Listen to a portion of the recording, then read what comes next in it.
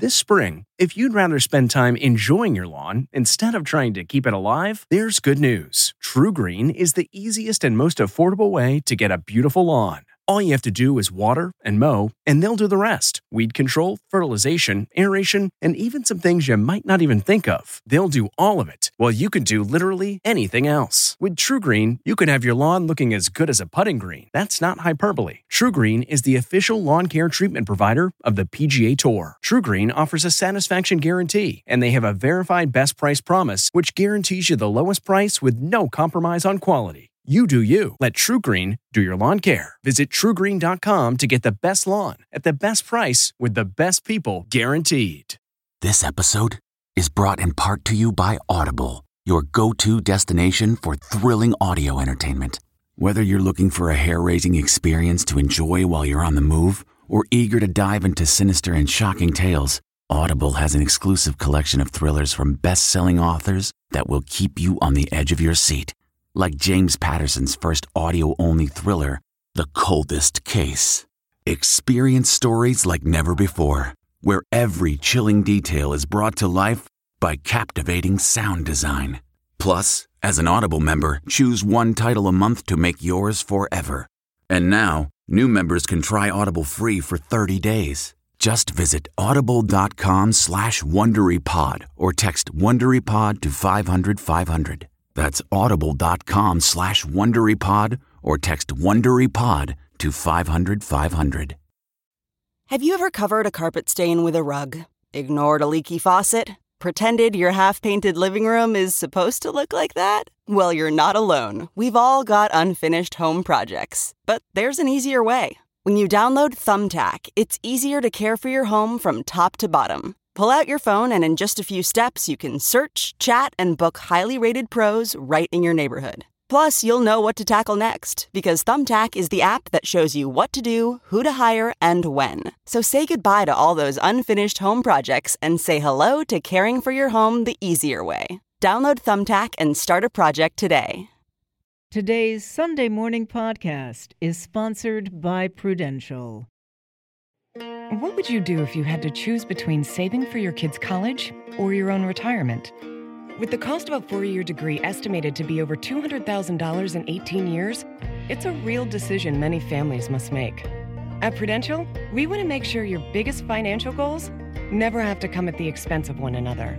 Because financial wellness means planning for their future and yours. Get started today at prudential.com/plan for both. Prudential Insurance Company of America, Newark, New Jersey.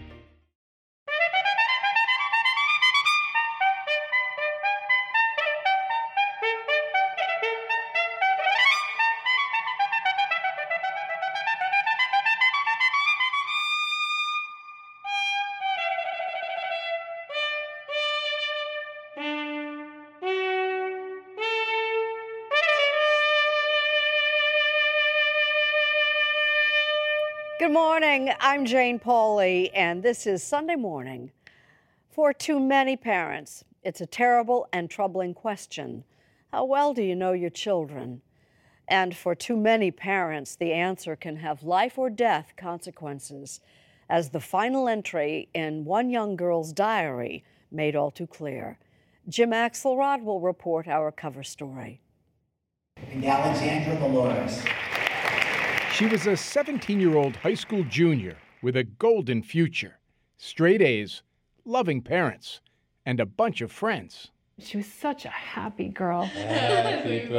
So motivated and so full of life. But there was another, darker side to the story. I leaned over the embankment and looked down and I saw her. This doesn't happen to us. But it did happen.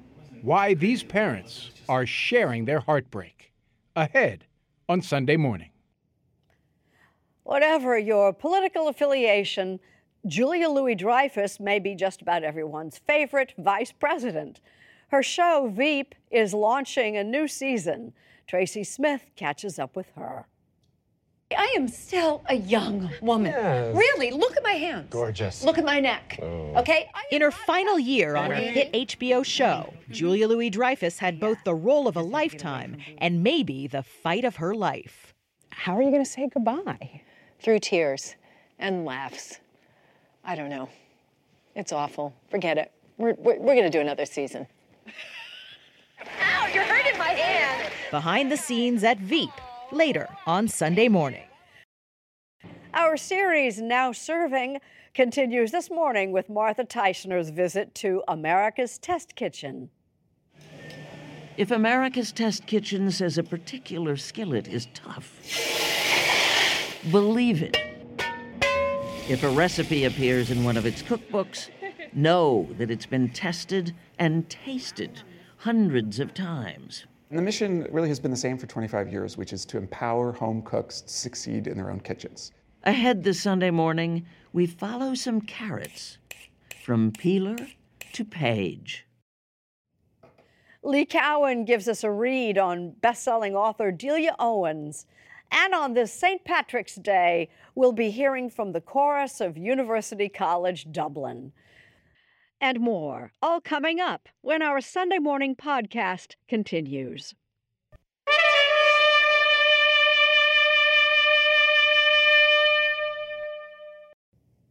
Any life cut short is a tragedy, especially for parents who lose a child and never saw it coming. Jim Axelrod has a cautionary tale from the final entry in a young girl's diary. Tonight was beautiful. I saw the moon, I saw the stars. The home video will look so familiar to so many parents. The sweet little girl singing and dancing her way to her teen years, where she's recognized for achieving outside the home. And please consider me for the National Honor Society. And thoroughly cherished inside it. Okay. Like, this was awesome, Alexandra. She was such a happy girl. Happy birthday to you. And so motivated and so just full of life. Dear Alexandra. But familiar will turn to terrifying when parents hear the whole story of Alexandra Valores. Just weeks after a family ski vacation, give a smile, this 17-year-old high school junior, straight-A student, class officer, and robotics whiz Not too bad. made her bed, tidied her room, and walked to a highway overpass in Grafton, Massachusetts. I leaned over the embankment and looked down, and I saw her. Dean Valores, Alexandra's father. I was just hoping for warmth. Do you know what I mean? But there was no warmth. It was done. Then all the cars kept driving by. My daughter's on the side of the road. Nobody saw this. And she's cold. Nearby, Dean and his wife Alicia found 2 journals in their daughter's belongings. Her final entry was written just hours before her death. The ghost of you. While listening to a playlist she entitled Goodbye. I'm inside out. You're underneath. Don't let me be gone. I think we had this one open when we were at the bridge.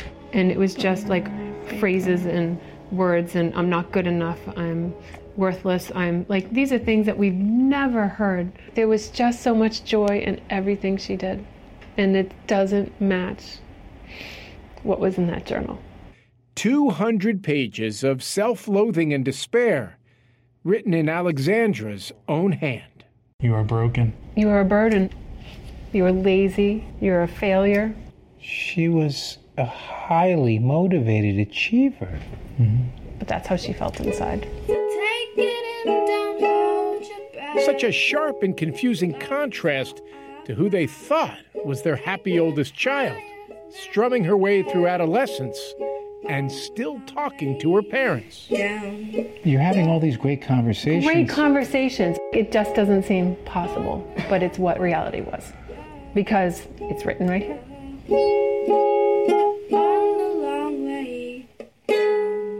With teen suicide at a 40-year high for young women Alexandra's age, and now the second leading cause of death for 15 to 24-year-olds of both sexes, it is this disconnect that most haunts Dean and Alicia Valores.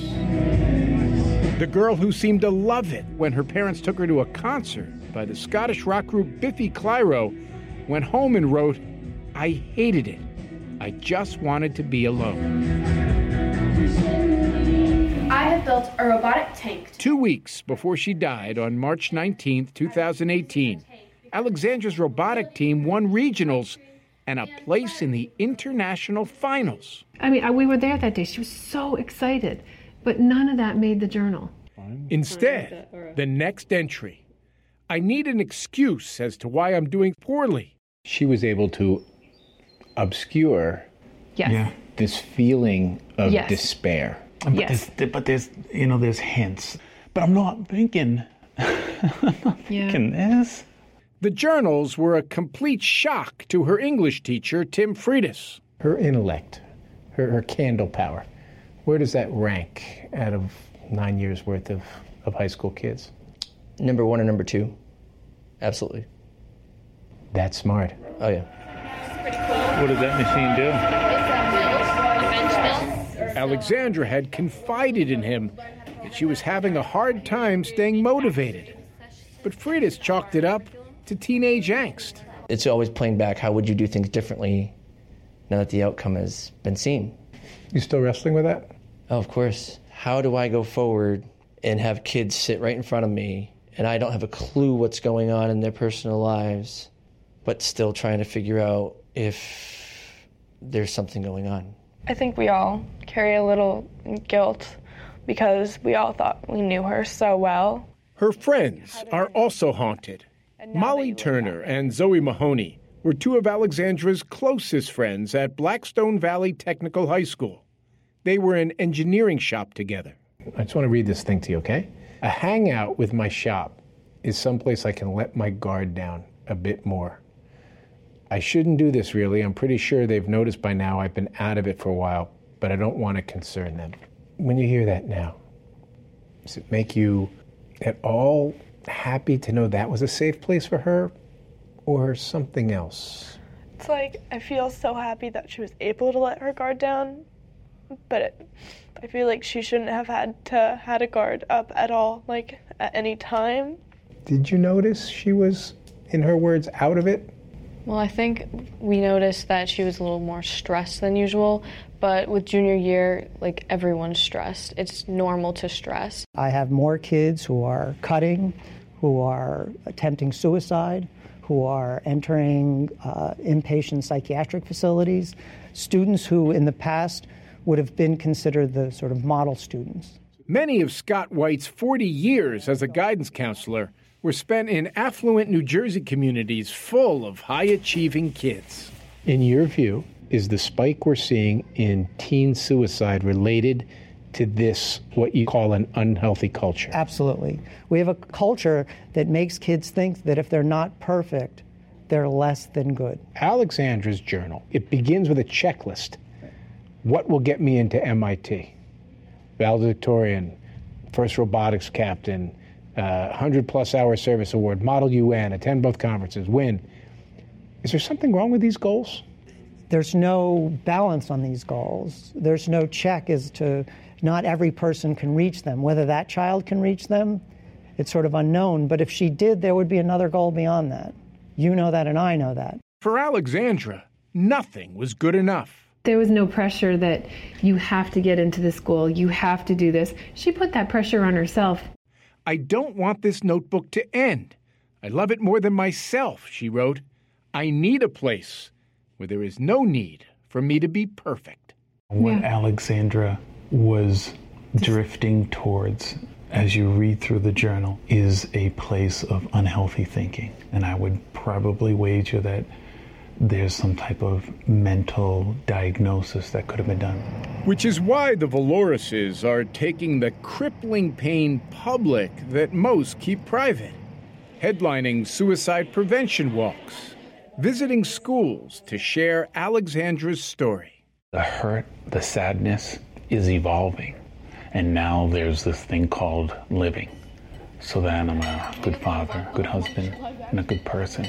They hope that in sharing the story of their daughter, maybe another family will be spared this trauma. What will I miss by dying tonight? The possibility of getting better. There's a lot of other kids out there that are like her, that are high achievers, that are balancing a lot. That's what makes her very relatable, and why maybe it's affecting people and why they're listening is because I have a child like this too. And in the pain of what Alex wrote to her parents in her final entry hours before she took her life, "Don't blame yourselves for not seeing warning signs," is also what the Valores family hopes to salvage from her death.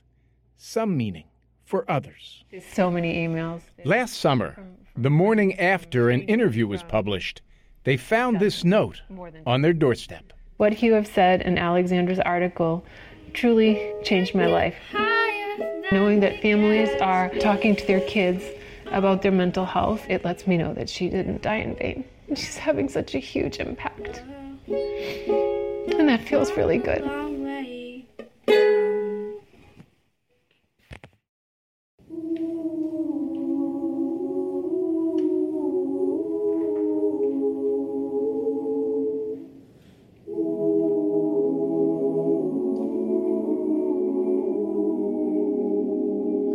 But come ye back when summer's in the meadow, or when the valley's hushed and white with snow.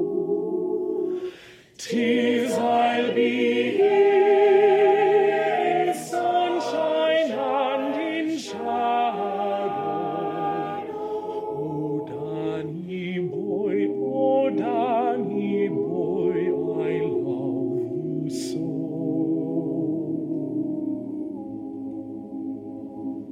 Oh, Danny boy, oh, Danny boy, I love you so.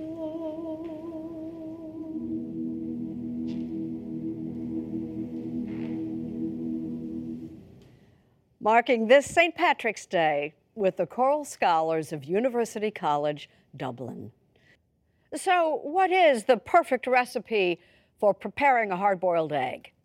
Now serving an inside look at the show that answers nearly all your culinary questions. Our server is Martha Teichner. A whole year before publication, America's Test Kitchen was fine-tuning a contender for its newest cookbook at its headquarters in Boston. A recipe for roasted carrots and shallots. Is it salty enough? Not too salty? Day one of testing was about experimentation. There's a sweetness with A. It's a natural carroty sweetness, where B tastes a bit more flat.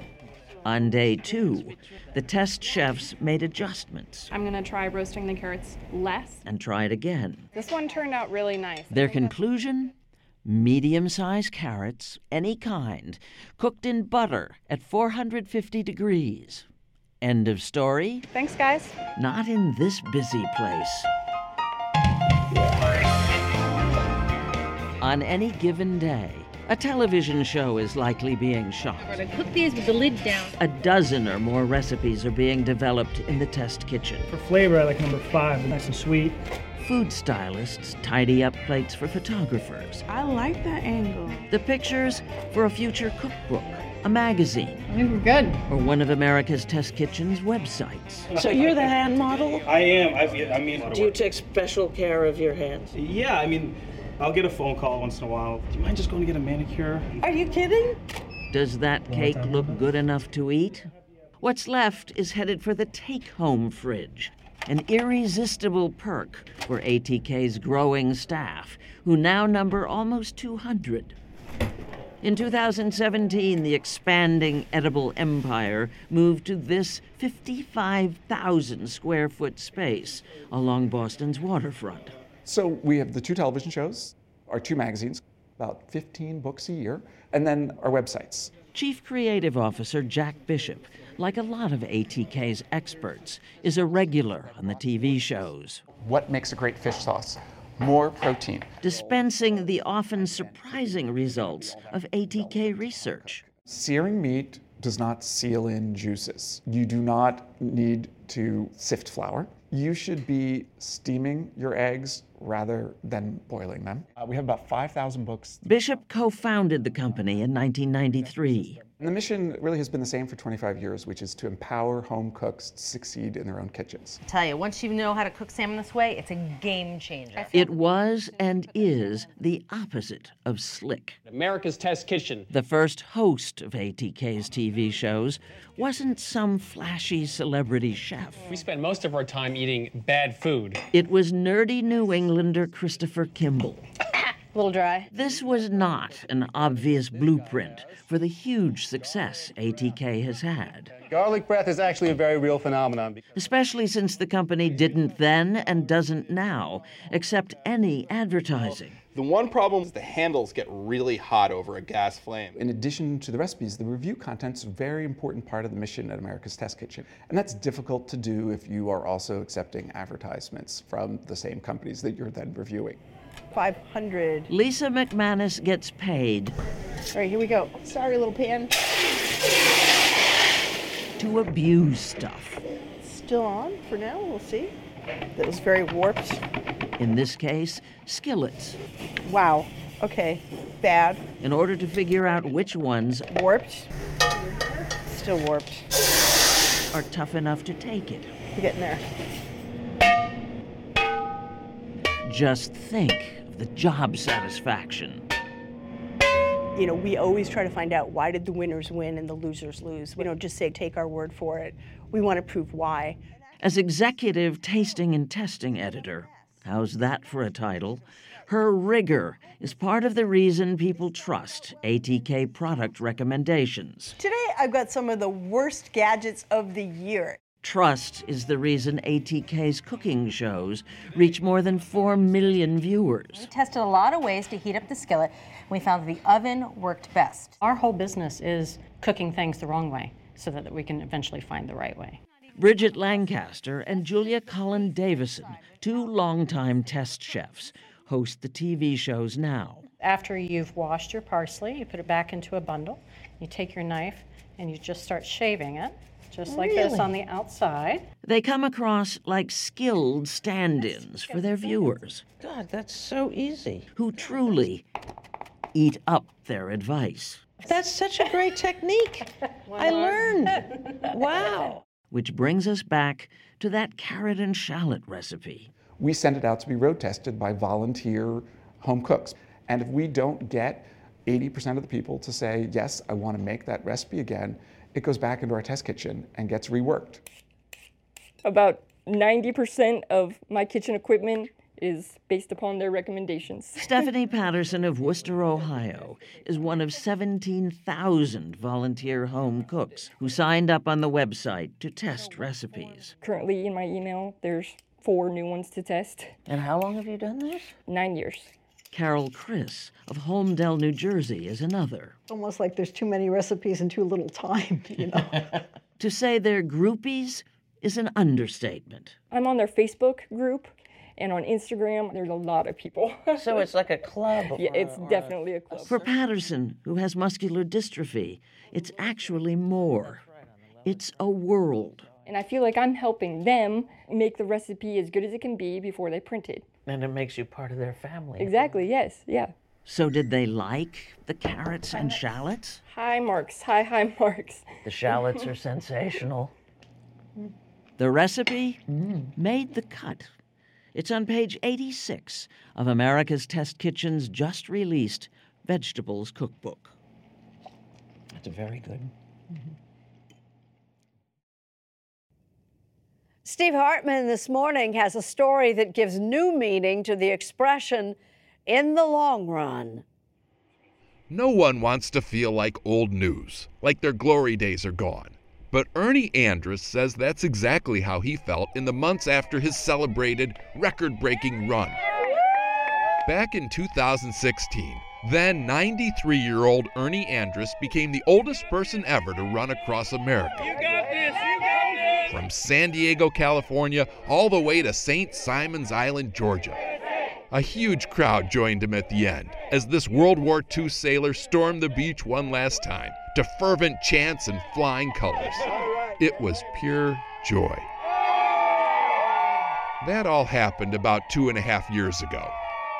Today, Ernie still runs for exercise and still dreams of the glory. I was running 3 days a week, but it's the same old thing. And I just got a little bored. He recently got so restless, he decided to do something remarkable. And I don't use that word lightly. If he pulls this off, this would be truly remarkable. Yesterday, at the age of 95, Ernie returned to the Georgia beach where his run ended to start a new run back across the country again. We ask you to bless Ernie this day as he begins this journey in earnest. His last trip took 3 years, but now his run is more like a mosey. So Ernie expects this one to take a bit longer. He hopes to reach San Diego sometime after his 100th birthday. The man is nothing if not an optimist. I've got all the runs planned clear up to 2025. So you plan to get there one way or the other? Wheelchair, gurney, whatever it takes. It's just not in a coffin now. Just like last time, Ernie is dedicating his run to the LST. That's a kind of ship, the same kind of ship Ernie served on in the war. There's one left, and it's open for tours in Evansville, Indiana. He's running to raise money and awareness. This shouldn't be forgotten. A ship is like a person too, we call it the Gray Lady. Sounds like you're in love with this lady. Oh yeah, it's part of my soul. Honoring his naval past by plodding toward the Pacific. And in his wake, Ernie Andrus leaves behind all the proof you'll ever need that there's no fun in fading into the sunset. At least, not when you can run into it. Julia Louis-Dreyfus was laugh out loud funny as Elaine in the classic sitcom Seinfeld. And she struck comedy gold again, this time mining the world of Washington politics. Here's Tracy Smith. Why do I have to tell people why I want to be president? I mean, I don't want to hear about their jobs. If only politicians were really this funny. In HBO's Veep, Julia Louis-Dreyfus is Selena Meyer, a one-time Veep, an accidental president, and a full-time queen of disaster. I'd like to begin today. Her character is a narcissistic train wreck, a politician who's both a bad winner. Anything you want, I'm at your beck and call. Thank you so much, Senator Suckup. And a poor loser. Nevada is my state. I'm going to be president. I'm going to be the first elected lady president. I'm going to have a lovely inauguration. Billy Joel is going to sing. And now, in her 7th and final season, Dreyfus says it could be her best role ever. For me, it's the role of a lifetime. I really do feel that way. And you've had some really good roles. Yeah, exactly. I really have. But I feel like this is sort of unsurpassed for me in many ways. Were you on top of this or what? Well, we were busy writing youth culture references and a funny song about the speaker. In Selena's world, nothing is sacred. No insult is left unsaid. Military-industrial complex. These are the president's flying monkeys. And she's pretty high maintenance. Tony Hale is her faithful assistant, Gary. For the perfect moment in the perfect life of the perfect woman. This is like Kathy Bates in Misery. Describe Gary's feelings for Selena. He worships her. She is his Jesus. She's an awful person, but to him is just the second coming. Take all these meaningless syllables with you and just get out. Yes, absolutely, ma'am. But the show's real whipping boy is Jonah Ryan, played by Timothy Simons. Jonah's a bumbling aide who eventually runs for president himself. I just want to make it clear that she does do all the housework. I do. It's been incredibly fun to play Jonah. It is kind of hard to be this dumb all the time. It takes some smarts to be this dumb. It does. I thank you. Thank you. We are so screwed. Like so many great American TV shows, Veep has British roots. It's derived from a UK political comedy called The Thick of It. In the time it has taken for Terry to extract herself from her Bluetooth, this little inquiry has fused. It is now growing faster than the speed of bloody light. Of course, total meltdowns are funny over here, too. You have made it impossible to do this job. You have two settings, no decision and bad decision. Selina's fed-up chief of staff is played by Anna Klumsky. So many people, like a lot of young women especially, will come up to me and be like, "You're me." And I'm like, oh God, I'm so scared. Here you are running America. You are the worst thing that has happened to this country since food in buckets and maybe slavery. Do the same pickup one more time. Veteran showrunner David Mandel knows how to bring out the best of the Veep cast, especially Julia. He worked with her back in the 90s as a writer on another hit show. Jillian, hi. It's very nice to meet you. Yeah, this one. Remember the Man Hands episode? David Mandel wrote it. She had man hands. Man hands? The hands of a man. For Veep, the standards are just as high. Mandel and cast shoot the same scene again and again, adjusting the timing and punchlines and facial expressions until it all just works. And it all sounds stupid, but I mean, we would crawl through glass to get an extra laugh into the scene. My favorite thing is when people say, I was watching and I had to stop and go back because there's so much in there. I was laughing and didn't hear the next two lines. And that's all I care about. Are there moments where off stage you're trying not to laugh out loud? Oh God, if you're watching me at the monitor, when we're lucky, I'm somewhere where I can laugh. So that's number one. If we're far enough away, I will laugh. You can't help it. No, but also I am a laugher. I guess I sort of subscribe to sort of the happy parts of comedy. I mean, don't get me wrong, I can be as miserable as the next guy, but when I hear a joke, I like to laugh.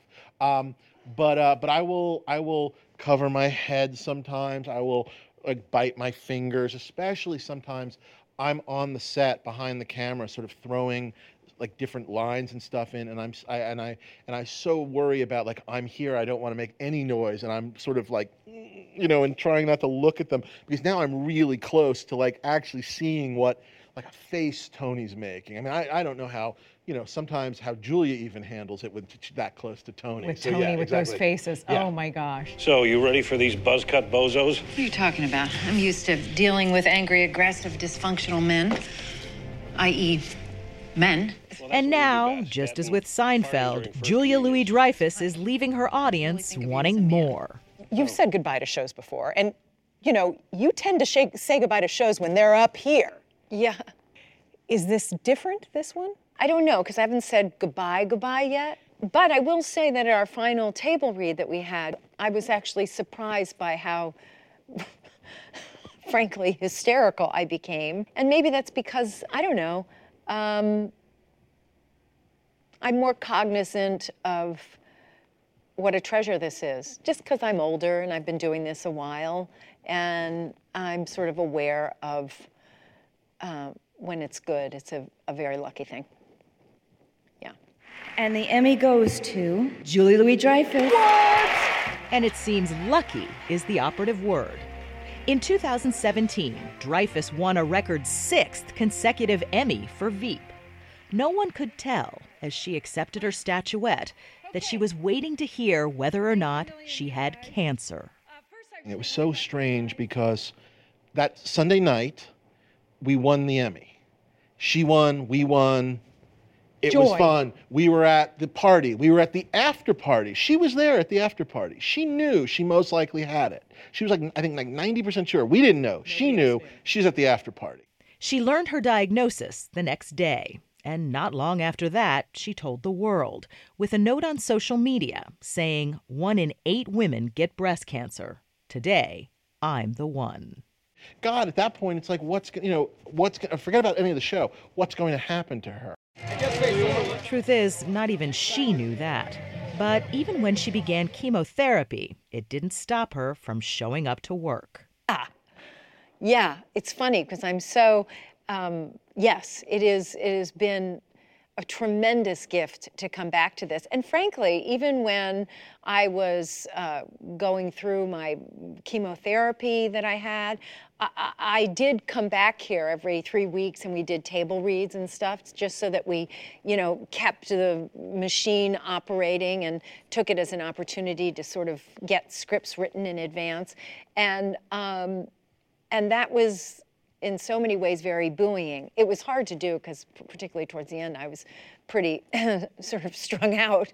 I mean, you were sick, right? And you're still doing the table reads? Yeah, still doing the table reads, but nothing beyond that, I will say. I mean, then I had to really sort of hunker down and just focus on getting better, which I did. But then coming back to this, it's sweeter than ever because, I don't know, it's a great gift to be able to do what you love. Not everybody gets to say that, and I really love doing this.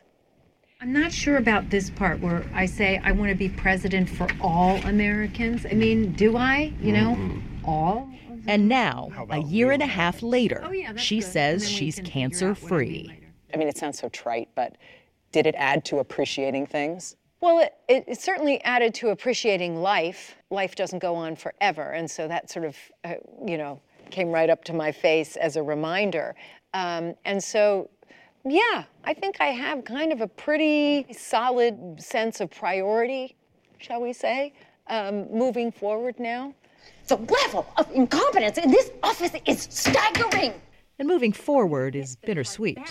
The cast members that seem to hate each other on screen genuinely admire, you could even say love each other in real life. What do you think you're going to miss the most?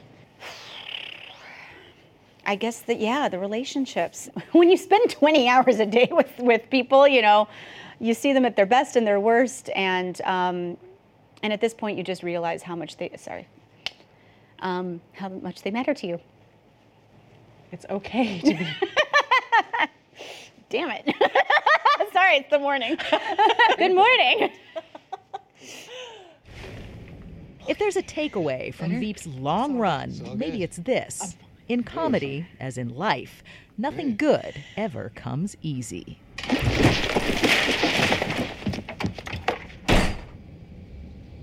How long's this fight? We squeeze as much funny out of it as we possibly can. And can that be torturous at times? I mean, yes, it can be. I know this is CBS, so I can't swear. We can beep you. You can beep me. It can be f***ing awful. But once you've walked through the awful to find your way to the right moment, the right language, the right emotion, and you land it, it's like chocolate cake for days. Yeah. This week's New York Times bestseller list is out, and once again at number 1, Where the Crawdads Sing, from author Delia Owens. Just how the novel came to be is a story in itself, as Lee Cowan explains.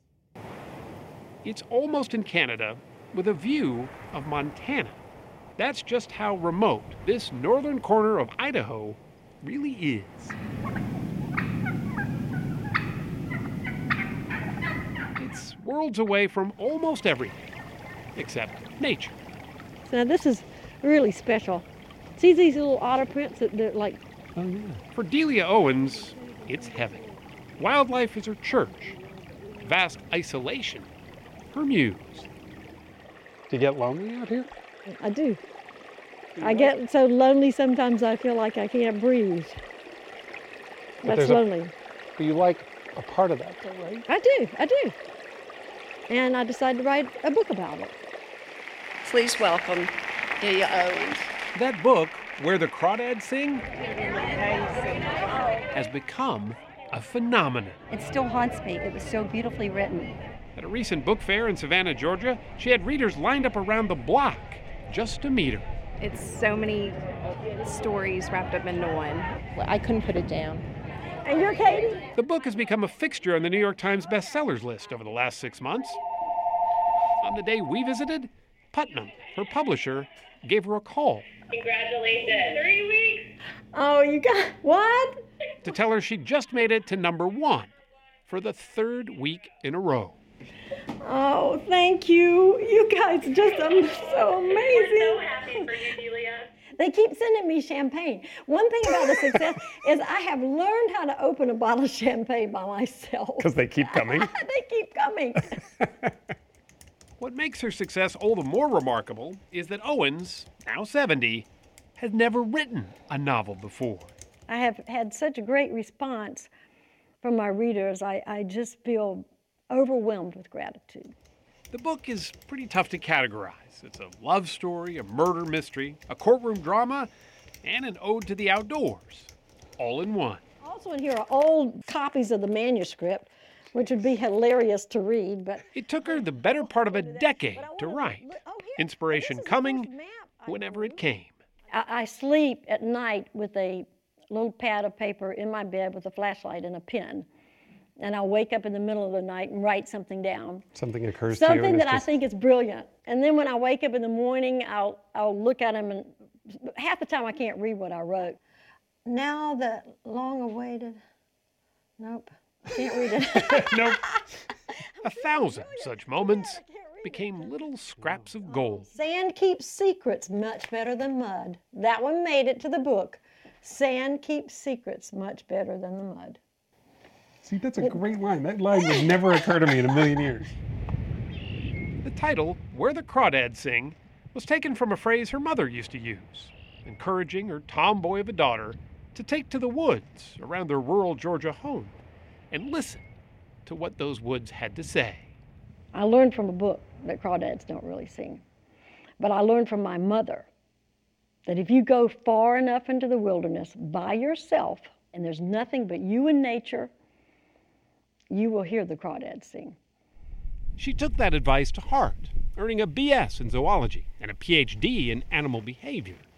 And at 24, bought a one-way ticket to Africa to put her science background to work. With her then-husband, Mark Owens, they made a name for themselves in the wild, writing 3 books together about their experiences with elephants and lions. Tooth eruption and wear helped the Owens determine the lion's age. Even appearing in this National Geographic documentary. We've got company here somewhere. They're bound to come over here. We were in one stage the only 2 people in an area the size of Ireland. And we You never saw anybody? No, not unless people came to our camp, and that was very, very rare. The two have since divorced, but Owens kept on writing. What she wanted to explore was something she felt all those years in Africa, but couldn't really measure, at least not in a scientific way. And that was her feeling of being alone. I would watch the lions in the late afternoon with the sun setting behind the dunes, and they'd be playing and tumbling with their cubs and each other's cubs. And it made me think about my girlfriends back home. It made me realize how isolated I was not to have a group. And that was one thing I wanted to write about in my novel, was the effect that isolation and loneliness can have on a person. The seed for her first novel was planted. She chose as a setting a lonely place indeed, a marsh like the one she took us to, just off the coast of Savannah. This would be just the kind of channel that she would come through. Yeah. Her protagonist is a girl named Kaya. It's not too bad. The marsh girl, as she's known in town, forced to scratch out a life out here all by herself. But this is just the sort of habitat she would be in. After her family abandoned her. Feel like we should see her coming. And yes. Because you do talk about her like she's real. She is real. She's very real to me. For Kaya, this was her world. The wild, her teacher, both in love and loss. Much the way Owens herself had found her way through life. I feel at home when I'm in a place like this. Yeah. You can put me in the middle of a desert or in the middle of mountains. When I'm out, away from everything else, I feel like I'm home. Perhaps that's why writing fits her so. After all, it's a pretty solitary pursuit. Yes, but being a successful writer, well, that's anything but. Is it hard doing a book tour and all that other stuff where you're surrounded by so many people and you've got so many events and book signings and everything? It's very hard. I don't like that part. And to stand up in front of a crowd and talk, I've lived a remote life. I'm not used to seeing so many people in one place. And although I'm sure you're very nice, the feeling of excitement that I get right now is sort of the same as being charged by a lioness. She certainly can't put the genie back in the bottle. She's even sold the rights for an upcoming movie, one Reese Witherspoon is producing. Hollywood, though, is a different animal than she's used to. Woohoo! Boys! Come on, boys! Come on, boys! Delia Owens remains a nature girl at heart. Happiest way out yonder, just like her mother always said. Okay, you've earned your dinner. Come on, boys. This is where the crawdads sing, right here. This is it. I finally found it. It took a lifetime. Yeah.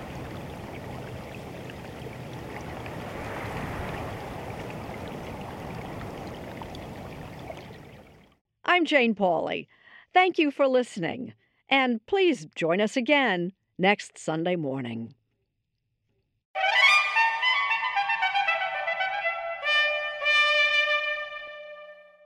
If you like CBS Sunday Morning with Jane Pauley, you can listen early and ad-free right now by joining Wondery Plus in the Wondery app or on Apple Podcasts. Prime members can listen ad-free on Amazon Music. Before you go, tell us about yourself by filling out a short survey at Wondery.com/survey.